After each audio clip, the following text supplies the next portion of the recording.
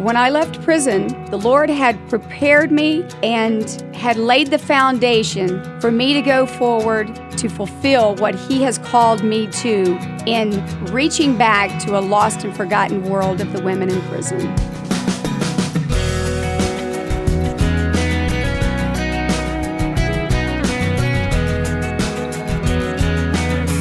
Glad to have you with us now for First Person. I'm Wayne Shepherd, and our guest is Pamela Winterwiedel, a former prison inmate who now helps other inmates find peace and healing through Christ. We'll start the interview and have you meet Pamela in just a moment. These first-person programs are made possible by the Far East Broadcasting Company, which is a radio ministry found in nearly 50 countries of the world, proclaiming Christ and discipling believers. FEBC finds it effective to always broadcast in the local language, and you can learn more by visiting firstpersoninterview.com. Also at our website, there's a schedule of upcoming programs and an archive of past programs for online listening. To download a program, please use our phone and tablet app available at no cost in your app store. Pamela Winterwiedel was a child victim of sexual abuse and became addicted to drugs at an early age, spending much of the first half of her life in prison. But having given her life to Christ, she is a changed person and now ministers to others in prison. Pamela's trouble started when she was victimized as a child. Well, I was sexually abused by my father, actually, and it planted some seeds, and then it was my uncle and then godfather, and just my dad was an alcoholic, and my mother, she was a Playboy bunny. She would come home late, so she didn't know this was happening. And then when she found out, she quickly threw him out. And shortly after, I guess I was 9 years old, she met this, he was kind of a hippie. And so I started smoking pot at 9 years old. Wow. Okay, before you go there, let me take you back to the abuse. Okay, sure. You were so small, you must not even realize what was going on. No, I didn't. And I had a praying grandmother. She would bring pastors home from church, and this one particular pastor, he laid his hands on me one day and he said, "This one here is special. She's going to do great things for God one day." And it was shortly after that the sexual abuse started. And Satan comes to steal, kill, and destroy. And I think once those hands were laid upon me and the calling started at that age, then Satan came in and he was just steady, relentless to destroy my life. Wow, you were a target at that point, weren't you? I was indeed, yes. Wow. Why do you suppose children, even when they become aware of how wrong this is, why don't they speak up? Well, my uncle, he threatened my sister and I that he would kill us if we said anything.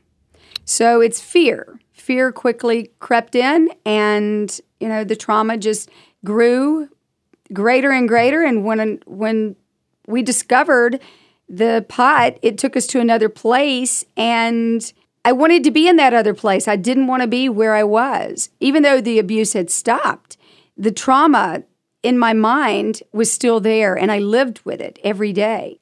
So the drug use was a way of escaping what was going on. Yes, indeed. Mm-hmm. And how old were you when the pot smoking began? 9 years old. Yeah. That seems so unbelievable to most of us. Yes, indeed. And I'm very thankful to God that I've been delivered.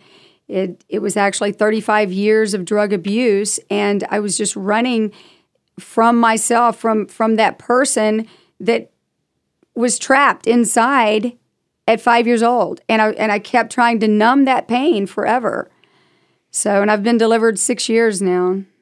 Praise God. Thank you, Jesus. Yes. Yeah. We will get to that part of the story, but how bad did it get? I mean, I know it had to be a terrible traumatic time for you. You became addicted to drugs. It went beyond marijuana too, didn't it? Oh, absolutely. Yeah, very quickly. At 12 years old, it escalated into MDA and acid, and then at 14, I was using cocaine, and I actually got married at 15 to get out of the house. I was already working in it was a very dysfunctional home. And the guy that I married was actually a friend of the family's for a few years. And he took me off and tied me up and choked me, raped me. If somebody looked at me, he would hit me. And I finally escaped from that bondage and came back. It was just the trauma that happened at 5 years old. It led me to continually get into dysfunctional behaviors. So I have to imagine your self-esteem was at an all-time low, right? Oh, absolutely. Absolutely. To be devalued at such an early age, and for those seeds to be planted, it just led to it seemed like it was the same type of man with a different face throughout. At 17, got into another relationship that was abusive. Pamela, I'm so sorry that you've been through all this, and we will get to the good part of this story in a few moments. Yes. But if I can just ask you a couple more questions about it, and I know this is part of your testimony, and you're used to talking about it because it's obviously you're on the other side now, Absolutely. Thanks to the Lord. And Yes. but how long did this go on? Well, I was addicted to cocaine and alcohol for 35 years. I just never could stay numb enough until I realized that, well, it was various times that I would get incarcerated for possession or violation of probation, and that's when I would come back to the Lord. I accepted Christ at 26 and actually had tried to commit suicide, and it didn't work, thank God. And I realized at that point, I went to a retreat and accepted the Lord. And it seemed like actually that's when, believe it or not, that the battle raged even greater for my life. The things that happened from that point on, I have had guns shot at me and made a complete circle around me. The chair I was sitting in had holes in it. The picture above me was shattered. And a vehicle was rolled 4 times and I didn't get hurt. And I went through a windshield. Somebody else is driving usually, and I went through a windshield. It sliced my throat. My face was hamburger meat and broke 2 vertebrae. They said I wouldn't walk again. I was in a wheelchair and molded me for a body cast. It just, my liver, I was in the hospital 10 days on the dying ward with my liver, and the Lord has restored every piece of my body. I run now. I am one of 1% of the Americans with 100% health for my life insurance. So the Lord does restore. He redeems your life. Well, you accepted the Lord in your mid-20s, you said. Yes. But the abuse and the drug use continued. Why that interim period? What was going on? Well, I would get to 2 years clean, and I was just steady in church. I was going to different churches. I was actually a member of one church and going to these other churches. Monday night, Alcoholic Victorious. Wednesday night was a very powerful Spirit-filled church. And then Friday was another. I was seeking, I wanted so much to fill up those spaces that had been in drug addiction. I knew that the only thing that would deliver me was the Word of God, hearing the Word and reading the Word and saying the Word. So once I realized that, then I just plugged in as much as I could. But there were too many traumas that happened to me throughout that planted very deep seeds of wounds that only through a process could I be cleansed. And every time that I would go to jail, it's a time of isolation, a time of preparation. Really, it was, because I would get back into the Word, and even if it was a month, if it was 6 months, but I would come back so full force and create Bible studies when I was in, because the seed was there. Greater is He that is in me than he that is in the world. And I knew that that is the only thing that could heal me and deliver me. So when I would leave jail, I would always have in my mind that it's over, it's done. But the wounds were still there until I got freed of, and it was a process, until I went through different classes and learned that these traumas, they create grooves in my mind, in my brain, and until the process of healing through the Word and through biblical counseling and all of these sources, there's so many people in bondage still, just like this. That, right? And they right. think that they're living their lives clean and sober, but this clean and sober is a dry sober. Until the wound gets healed, it may be a long period of time, but it's inevitable that they'll go back. That's why you are uniquely equipped to help others. We'll get to that part of the story, Pamela, but what was the big breakthrough for you? When did you finally find that healing in Christ? Well, I went to prison. I went to prison in 2010, and I just totally said, Lord, I surrender all. I don't want to get out. I don't want to leave until it's gone. Deliver me. You were safe in prison. Yes. Safe from yourself. Yeah. I said, deliver me. It was a place of refuge. It was a place of solitude that I could come back to Him. When I left prison, the Lord had prepared me and delivered me of all the root causes, all the traumas, and had laid the foundation for me to go forward in the preparation to fulfill what He has called me to in reaching back to a lost and forgotten world of the women in prison. We'll continue talking with Pamela Winter-Weedle about the change Christ has made in her life, coming up on First Person. Our partner in bringing you these weekly interviews is the Far East Broadcasting Company. FEBC broadcasts in nearly 50 countries of the world, always in the local language, while teaching God's Word. Many dedicated broadcasters in each country are giving their lives to share the gospel message and its declaration of hope and salvation through Christ.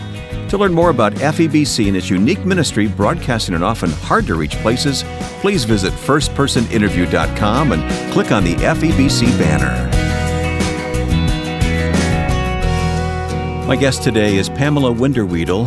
Pamela has a powerful story of redemption. The Lord worked in her life, and after a lifetime of abuse and drug abuse, sexual abuse and drug abuse, the Lord has healed her, and now she's reaching back to other women going through difficult times. Pamela, it's great to have you on the program here today. You wrote a poem while you were in prison. I wonder if you wouldn't share that with us right now. Yes, thank you. It's called The Confrontation Within. There is an intention for something far greater, something that runs counter to my conscience. It's struggling to make itself known. I must confront the fears that try to keep me on the seat of anxiety so that my true self may come to its fullness in reality. My ego keeps me running from myself, and I don't want to admit it. I am a battle within, or am I within the battle? This force, where does it come from? Where must it go? I must confront the demons within to unfold the greatness of true self without sin. Is this who God has created? The confrontation within has to be met with boldness, with authority, with faith and truth. Who holds that truth? Do you know? One thing is for sure, only in Him can I truly grow. Lord, teach me to battle. Teach me to win. Teach me to conquer the confrontation within. Well, I want to point out to our radio listeners that since we are doing this interview online, I can see you. You are not reading that, Pamela. No. You have memorized that because you feel it so deeply, don't you? It's a part of me now. Yes. That's amazing. And every line of it has profound meaning. If you listen to it over and again, it is totally from the Lord. I've never written a poem before, nor after that poem. I actually joined a creative writing class, and the very first day we were asked to bring back a poem. And Wait a minute, raised this class my is hand. in prison? Yes, in prison. And I said, I've never written a poem. I don't know how to write a poem. That's why I'm here. so I can learn to write more creatively. I can't imagine how difficult going to prison is, but it sounds like it was what you needed, what the Lord provided for you, wasn't it? Indeed, yes. I don't look at it as a bad thing. Well, you developed such a heart for those who are struggling and for those in prison that you created a ministry. Talk about the motivation for doing what you do, and what do you do, and how do you go about it? Okay. Well, I started it on 10-10-10 while I was in prison, and it started with the Daughters of Zion, Women of God Using Your Time Wisely, while I was in. And I saw the need. I started realizing the women were coming up to me after class and they were saying, well, you don't know what it's like. This happened to me. And another lady would, the next day, she would say, well, you don't know what it's like. That happened to me. And another lady, oh, I did this. And I realized I have done all of those things or they've been done to me. I've experienced so many similarities to so many of these women. I mean, I haven't stabbed somebody or, done really horrific things, but as I look back, I look at the women that were drug-induced, that were fighting back to their boyfriend or husband or defending their child. And there's so many countless stories of women in there that people have no idea. They look at somebody that has a murder charge in there and they think, oh, well, she's a bad person. Yeah, and they just write them off, huh? Yes, and some of these women were defending their children. They were maybe getting raped themselves continually or beaten, and they had enough. There's so many countless stories you couldn't fathom in your mind some of these stories of these women. What are you able to do to encourage them, to talk to them about the Lord? We email them. There's an email system called JPay that allows us to email them, send them cards, e-cards, and we do send actual cards of encouragement. We send spring packages, Christmas packages. We send devotionals and books, and whatever we can do to encourage them to know that they are not a forgotten world in there. They are loved. They are still valuable. Just because they did a mistake doesn't mean they are a mistake. Can you think of a specific person right now that's in prison that you have encouraged, and what are they saying back to you? Oh, goodness. I have countless letters that without my encouragement throughout these years, that they would have committed suicide or they would not have made it. There are so many that actually do. There was a lady when I was in, she had slit her throat and she was in line. She was in the infirmary for a long period of time, but she was in line and she heard that I was leaving. And she said, please don't forget me. She said, everybody has forgotten me. And she's one of the special people that I continue to email and send letters. But I also get other people involved to write them and send them encouragement because we need that. Every person on the outside needs the encouragement of another person. Why wouldn't they? Especially in this prison. Well, God has given you such a heart for these women. What is your ministry called, and where does that name come from? Chebar, Chebar Ministries. It's derived from Ezekiel 1:3. It says, as I was with the captives by the river Chebar, the heavens were opened, and I saw visions of God. How about that? A verse we've skipped over so many times, and you have found something very profound there. Yes, the Lord led me to it. So what is the level of access do you have? You mentioned JPay, the electronic mail situation, so that gives you access. Are you able to visit? What are you able to do? Well, I do go into prisons and jails. I have done that and continue to do that. What we're working on right now is a workbook to actually have implemented into the prison. I would like to, one of my goals is to actually go into the prison with this workbook and have a class. I would like to do a couple of days a week, at least one, So we have the open doors with the governor and the lieutenant governor, Cagle. He loves this program. This is in the state where you live. That's Georgia, Yes. correct? Georgia. So we've been to the Pardons and Parole and the Department of Corrections, and they're open to this as well. Do you work with any other Christian organizations that have a similar mission? Yes, I work with WOW Ministries. She has a domestic violence ministry. Union Missions. We have several that we work with, yes. What can listeners do who feel perhaps that they may be called to a jail ministry or prison ministry? What are some of the steps that you would advise? Contact someone in your local city, or you can contact us. The website is chabarministries.org, or just Department of Corrections. There are just countless ways. I would recommend going to the chaplains in the jails. There are AA communities. There are Celebrate Recovery. That's one of the things that we focus on. It's a 12-step with Jesus as the basis.